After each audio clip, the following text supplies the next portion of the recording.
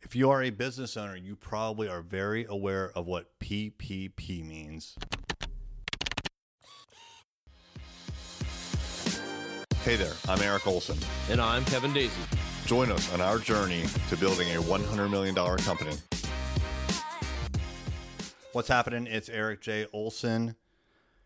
As part of the coronavirus response from the federal government, they passed an act which inside of it has an appropriation for some money for small businesses. And that appropriation is $350 billion. And the program is called PPP, or the Paycheck Protection Program. If you're a business owner, you've probably heard about this, and you've hopefully also applied for this. So in order to apply, you really have to have employees of some sort or be self-employed. But it's the government's attempt to send money to small businesses to keep small businesses employing people. Because if people aren't working, the whole system is going to crumble. And so the government has injected a massive amount of money into the system to get the system working again. I didn't really know anything about the PPP, and there's another program called the EIDL, until I started to look into it along with some peers from the Entrepreneurs Organization, and they were extremely helpful in getting me to understand what the program is, if I qualify, how to apply. And so I leaned on people that had researched it already. I also leaned on my accountant, right? My accountant provided a lot of information about this. And there were several other people that I leaned on. My banker, I have a personal relationship with a banker at my bank, which is super important for times like this. You know, one of the reasons, actually the only reason that I bank with this bank is because when I started the business, I knew that I needed to establish a relationship with a banker, a person.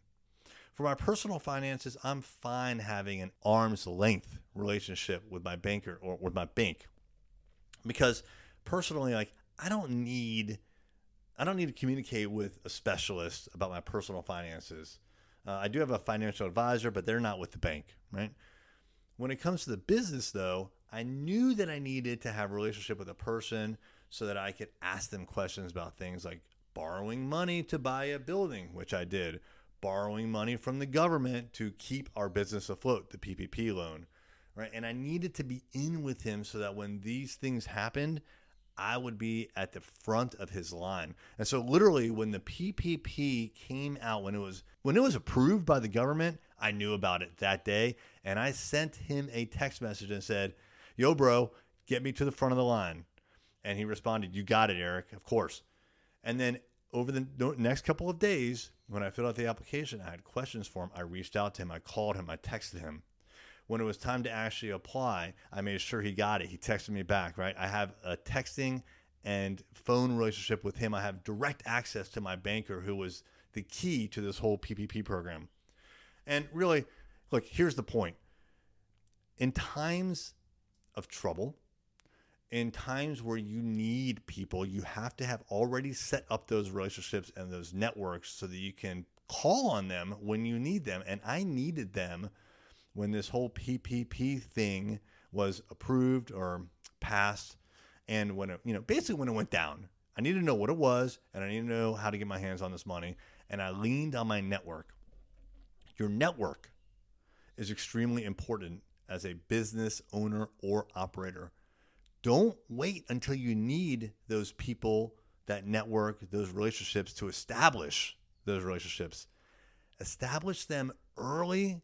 Make sure that you reinforce them often. And then when something happens, like the coronavirus hits overnight, or what seems like overnight, at least for us, you can lean into those relationships and make them work to your benefit. But waiting until that moment to try to establish a relationship is too late. Think about it in advance, plan, pick the people you want to have relationships with, and then partner with them every step of the way.